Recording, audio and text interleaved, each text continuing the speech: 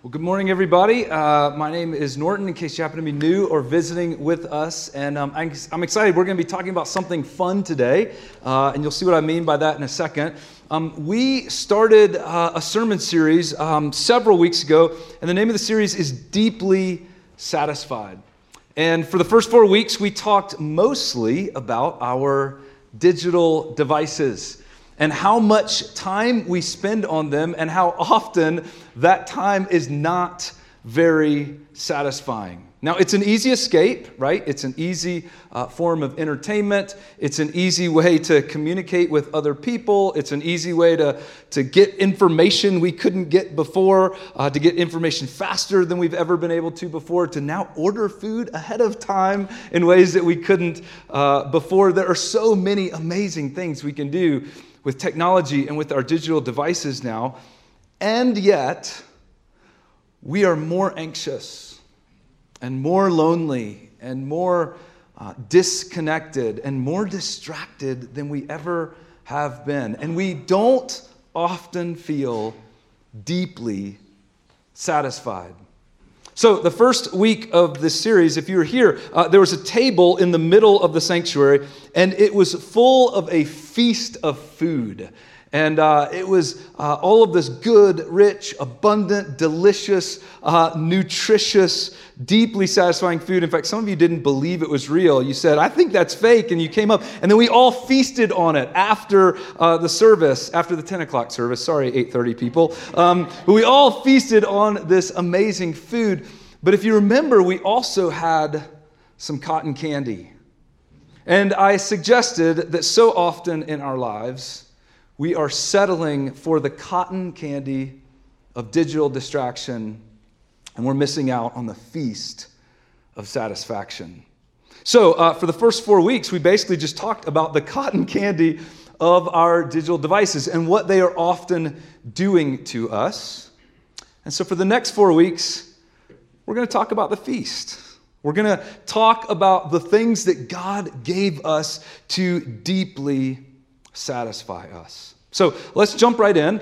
Today we're going to explore one main concept. But before we talk about this main concept, I need to talk about another concept, because as you'll see, these two things are often in connection with or paired with or in relationship with one another. So let me start with the first one, and then we'll move on to the main one. The first concept is work. And let me give you a definition for that. Work includes the obligations to take care of ourselves, others, and our home. Now, when I said the word work, most of us immediately thought of our jobs, our occupation, our career, or maybe you thought about schooling, right? The schooling and the education that we go to prepare for a job or a career. But work is broader than that. Right? We go to school and then we get jobs in order to provide for ourselves, right? To take care of ourselves, to provide a home that gives us shelter at night so that we can sleep, and to provide the necessary food that we need to live. Work also includes taking care of others who need our supervision and care, right? So if you're a parent, work includes raising your children. Or perhaps you have aging parents, or there's someone else from your family that lives with you and they're dependent upon you, and it includes taking care of them as well. And then, of course, work includes not just providing for a little h home, but it means protecting our big H home, this planet that we call home. It means contributing to the welfare of our neighborhoods, of the cities where we live, of our wider environment, right? If we destroy our cities, or we destroy our water sources or our land or our environment, then we no longer have a home. We no longer have this place that God gave us to live. And so there's an obligation there to take care of and contribute to the wider benefit of our home. So all of that is work. And work can be deeply meaningful. It can be very fulfilling. It can be really good. It can also be tiring. It can be difficult. It can be hard. There are plenty of days where what keeps us going is simply that sense of obligation or duty, or that sense that I'm doing this because it contributes or serves some higher purpose. Now, we could spend a whole lot more time talking about work, but that's not the focus today. The focus is the second concept that's in relationship with work, and it's the concept of leisure. Let me give you a definition. Leisure includes non-obligatory activities that are satisfying in and of themselves. So that word non-obligatory, that's a key distinction there. I mean, we're not obligated to do leisure activities.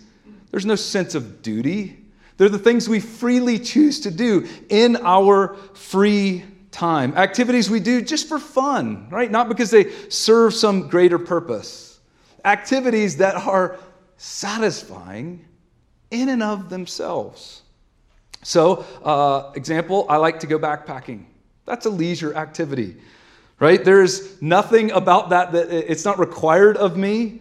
I don't do it because it's part of my job or my career, right? I don't do it because it earns income that pays the bills.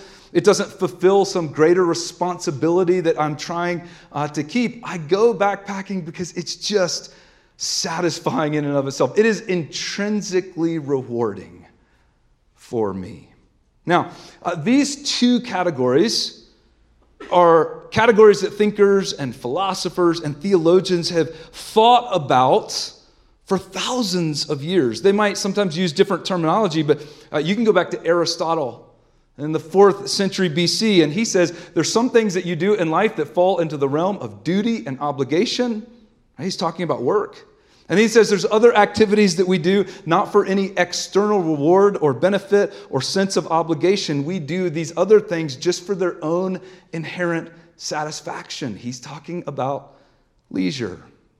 Now, the Bible puts forward a view of work very clearly. We could spend a lot of time reading verses starting in Genesis and all throughout the Bible that talk and discuss our work, our obligations, our duties to one another, to ourselves, to this world and this place that we live in called home, right?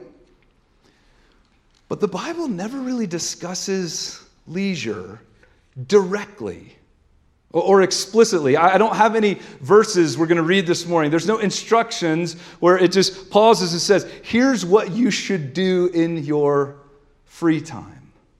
And yet, if you look for it, there are all kinds of clues about the importance of leisure in the Bible.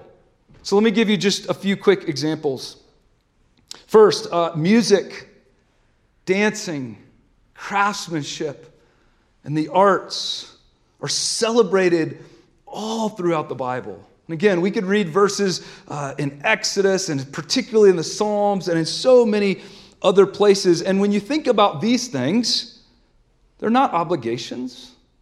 They're not duties.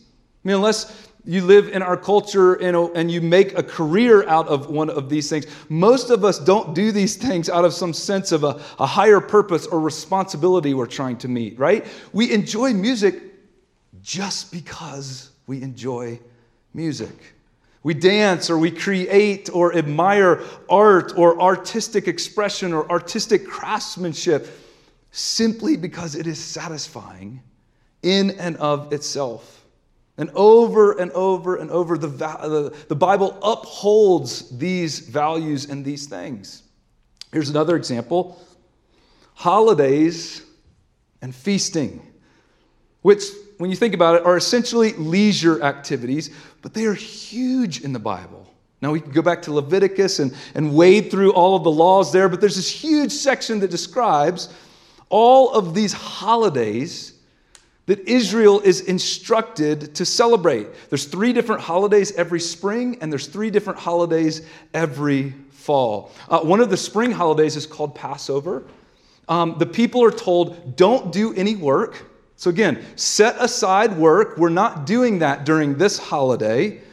And take essentially an entire week to partake in all of these festivities, this festival, all sorts of rituals. And at the end, there's going to be a really important meal and a feast that we're going to participate in. many Jews began to travel from where they lived in Israel to Jerusalem to celebrate this. This was like a vacation. This is why they were traveling. They're taking time out of their schedule to go to Jerusalem to partake in this massive festival for an entire week. In the fall, there's a holiday called the Festival of Tabernacles or Booths. And we don't use that kind of terminology anymore. A more modern translation would be the Holiday of Tents. Because this was a holiday that was basically a 7-night camping trip. Okay? Literally, in order to remember the time that the Israelites camped in the wilderness and God provided for all of their needs, the people would set up these tents outside, and for 7 nights, instead of living inside of their home and sleeping inside of their home, they would sleep inside of these tents. And then the holiday ended with a huge feast and celebration at the end. Now, if you think about holidays for a second, they're not really obligations. They're not work. In fact, we actually take off from work to celebrate holidays. We don't celebrate holidays because we're obligated to. It doesn't fulfill some responsibility.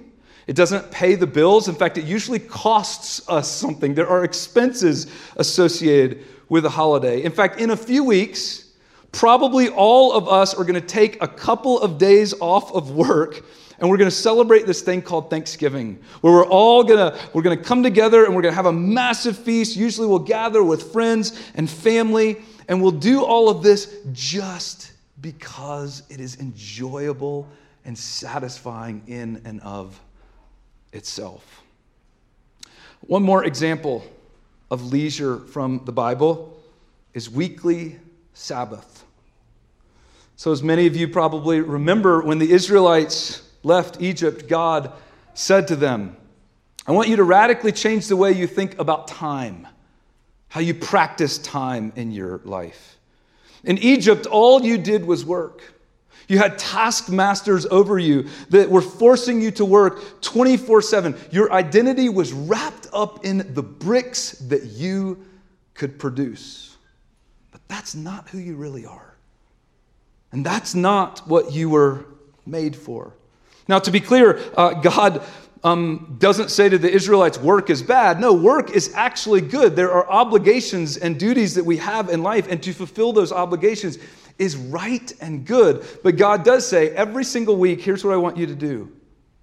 I want you to work for 6 days. Fulfill those obligations and duties in a healthy way for 6 days. But then, every single week, I want you to take an entire day off from work. A day of rest. A day of celebration. A day of feasting. A day of enjoyment. We could even say a day of leisure. Now, if we fast forward to our lives and our culture and our own setting, when it comes to experiencing leisure, I think there's 2 problems we typically face. Problem 1 is the quantity of work versus leisure in our lives. So some of us are workaholics. We work a lot. We have too many work obligations we're carrying. We're never disconnected from work. We've left no room or space in our lives for true rest and leisure. Now, it's also possible, especially in an amazing, beautiful place like Colorado, to tip the scale the other way, right? To have your entire life revolved around recreation and leisure and to neglect your work obligations, right? See, we can make an idol of leisure or we can make an idol of work. And so maybe one question to just ask yourself today is simple, is do I have a healthy understanding of work and leisure in my life and the way that I'm engaging both? But here's the second problem, and this is where I want to camp out a little more today. Problem number 2 is the quality of our leisure. So let me make a really important statement here. We often substitute low-quality digital distraction for high-quality leisure activities. In other words, we spend a lot of our free and discretionary time now, our leisure time, primarily being entertained or distracted on our digital devices. And we don't even realize it, but that's actually really low quality leisure. It's the equivalent of eating cotton candy. There's not a lot of nutritional value. It's not deeply satisfying. Now, the problem with eating lots of cotton candy, right, is not just that it's bad for your health and maybe it'll give you cavities and all those things. It's that it fills you up and it keeps you from actually eating the things that would be good for you. And it's the same with digital distraction. It's not just we're spending too much time on our phones. It's that we're not engaging and experiencing the high-quality leisure activities that God actually made us and gave to us to experience. Activities that would be so much more satisfying. So let's ask the question, what makes a leisure activity high quality? Or in our language, what would make a leisure activity deeply satisfying? Cal Newport is an author. I've mentioned him several times during this series. He studied this idea of leisure, and he suggests that there are a couple of factors, at least, or a couple of qualities that make a leisure activity deeply satisfying. The first is activities that facilitate physical skill or creation. So these are activities where you're doing something tangible and physical with your body. You're developing skills, or maybe you're even creating something that is tangible, because when we do those things, it is intrinsically rewarding. That's why so many of us growing up played sports, right? Maybe you still play sports. You go out and you shoot a basketball, and the next day you shoot again, and you just get a little bit better. And maybe you never get good enough to play competitive basketball, but there's something just fun and rewarding about it. It's the same with music and the arts. It's that same thing that you feel when you create an amazing meal and then you and other people enjoy it, or you make a piece of furniture on your own, or you help produce a garden full of vegetables, or you develop some sort of skill to fix some problem that has been bugging you. When you engage in something physical and tangible that requires skill or requires creativity, it's also going to require more effort. It requires more participation. It requires more engagement than any sort of digital activity or digital distraction or digital entertainment. And that's why it's so much more intrinsically rewarding and satisfying. That's what makes it high quality leisure. A second quality of leisure activities that are deeply satisfying are activities that facilitate what Newport calls supercharged socializing. Meaning you're engaging in something that is connecting you with other people in more intensive or concentrated, or what he calls supercharged ways. So board games do this really, really well. Team sports does this really well. The men's retreat that I went on last weekend, some of the most satisfying times of the whole weekend for guys were Saturday afternoon when a bunch of guys were playing soccer and basketball, right? And I played a little bit of basketball and I lost every single game I played. It was still satisfying. And then also Saturday night where a whole bunch of guys were playing poker and board games. Right? This supercharged socializing. It's also why CrossFit is so popular. It's why book clubs are so popular, right? If you enjoy reading, then reading a good book is satisfying. But then hanging out with a bunch of other people who read the same book and then discussing it and engaging it together is even more deeply satisfying. And these are the kinds of experiences we were made to experience. God made us to be creative. He made us to be engaged, to use our hands, to use our bodies. He made us to learn and practice skills. And He made us to do these things with other people.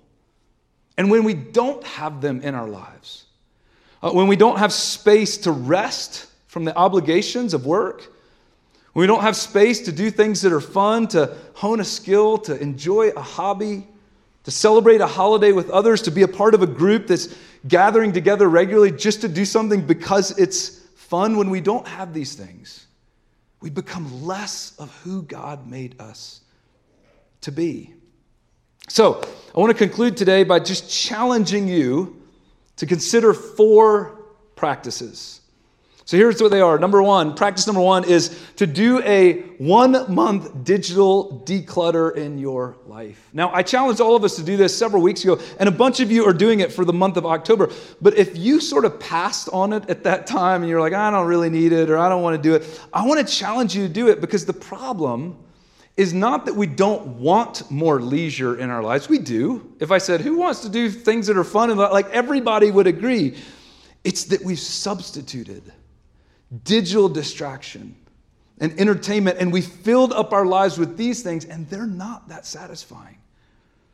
And so the first place you can simply start is to say, what if for an entire month I just took a break from all optional digital technology in my life? And what if instead I use that time to pursue things that are restful, that are leisurely, that do something to me that's so much more satisfying? Because so many of us say, like, I would love to invite more people over, I just don't have the time, right?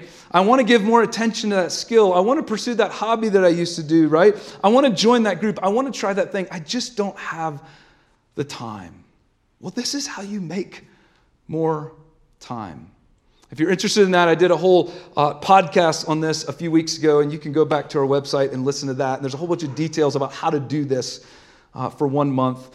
Here's a second practice. Practice number 2, do something active, fix something broken, or make something new every single week. So just commit to this practice every week. I'm going to do something physical and active this week, which I know a lot of us are already doing. And if you are, that's great. If you work out regularly, if you go hiking, if you're involved in sports, then do one of the other 2 things. But if you're not active, make this commitment. Every single week, I'm going to carve out some time to do something active. Or fix something broken, right? A few weeks ago, I was out of town, and one of the toilet seats in our house got a little bit loose. And my wife, Janice, is doing a digital declutter during the entire month of October, like many of you. And so she actually made this commitment that if I find something broken in our house, instead of telling Norton or instead of calling a professional, I'm going to figure out how to fix it myself, okay? So I came home from being out of town, and the very first thing she told me, the first thing she was excited about was, I went on YouTube and I found a video. And by the way, this is like the best use of YouTube, right? There's a video for any kind of thing that you need to fix or anything that you need to ever make, right, on YouTube. And it's great. And so she was like, I watched this video on YouTube. I figured out there's 2 little screws in the back of the toilet seat, and I fixed it in like 30 seconds. And she was so proud of herself and excited, because this simple thing was inherently rewarding. It's deeply satisfying, right? Because she took the time to acquire a fairly easy skill and then fix something that was broken. So fix something broken every single week, or make something new. About 8 years ago, I started painting, not because I'm good at painting, but I just found it gave me this outlet of creativity that I didn't even know I was missing or I was longing for. And so now I just do it regularly. I don't do it because I'm good at it. It's just a hobby, right? I don't do it because it's fulfilling any sort of obligation or any sort of responsibility. But I notice the weeks that I carve out an hour or 2 to do something like that is entirely creative, I notice that it's deeply satisfying for my soul. So practice number 2, do something active, fix something broken, or make something new every week. Practice number 3, join something. It's that easy, right? Join a book club if you're not already in one. Join a recreational sports team or a running group or a CrossFit group or a yoga studio, right? There's guys at New Denver that play poker once a month. Join that group. Talk to Pete Cooper. He'll give you all the details and you can join with them. Or if you're a mom to young kids, join our MOPS group. They meet a couple of times a month just to hang out and be together. Maybe it's joining a group of people. Maybe it's starting a group. Maybe it's just calling a few friends and saying, hey, let's have dinner once a month at our house together. And there's no other purpose other than just having fun and just hanging out and being together. Join a D group at New Denver Church. We're going to start new D groups again in January. If you're not a part of one of those, join one of those. Now, if you're an extroverted person, chances are you're already doing this. Maybe you're in a lot of groups already, and that's great. And the reason that you're doing it is not just because you're extroverted, but because you've done it and you've found it's deeply satisfying to spend time playing board games or playing sports or doing something with a group of people. But the truth is, there's a lot of us that aren't involved in groups. Or we've signed up for a group, but we don't engage it that much. We don't participate that much because we're just too busy. We have too many things going on. So make it a commitment and a practice to start participating, to start showing up. And then here's the last practice, and this might be the most important one. Practice number 4, schedule low-quality digital leisure. So this is where our digital devices come in. And I'm not suggesting you need to get rid of your TV or your phone, but you can put a boundary on your low-quality digital leisure. You can say, these are the times, right, where I'm free to surf the internet as much as I want. I'm free to check all the social media things. I can watch YouTube. I can binge watch Netflix. But I'm only going to do it during these times.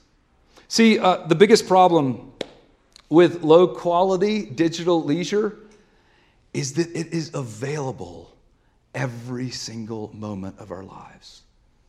And because it's so easy, and because it is so accessible, and because it requires so little effort of us, then we will almost always choose it over something active, over fixing something that is broken, over making something that is new, over joining a group of people, over learning a new skill, over practicing some sort of engaging activity, because all of those things require more effort and more energy. Now, all of those things will also be way more satisfying, but it's so hard in the moment to choose them when scrolling or surfing or chatting or binge watching are so much easier. So just make a decision, for example, every single weeknight from 7:30 to 9 p.m. and every Saturday afternoon. That's when I'm going to do my low-quality digital leisure time, right? That's when I can catch up on all my TikToks. I can check Instagram. I can check Facebook. I can check all my news feeds. I can do whatever I want, right, during those times. But outside of those times, decide, I'm not going to reach for my phone. I'm not going to turn on the TV. I'm not going to play video games. I'm going to create space and time where I can do things that are more deeply satisfying. Now, exactly how you set up your schedule is not as important as just setting up a schedule and beginning the practice. And here's what you'll discover. The times that you do allow for digital distraction will be more than enough. Right? You can check all of your social and stay connected to everybody you know in about 20 minutes a week, right? Putting boundaries on it, doing it during set times means that now it's not going to bleed into and co-opt every other minute and hour of your life. And it means you've made more time and space for rest, which is so important. It means you've made more time and space to be present relationally with other people, which is so much more satisfying.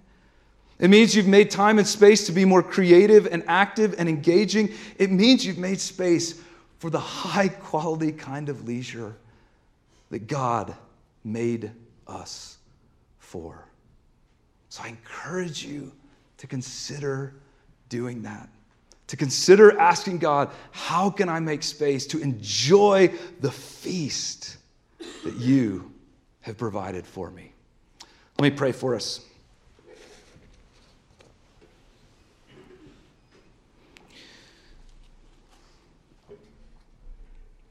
God, thank you for giving us bodies and the ability to do such amazing things. Thank you for giving us the ability to create the way you created this world.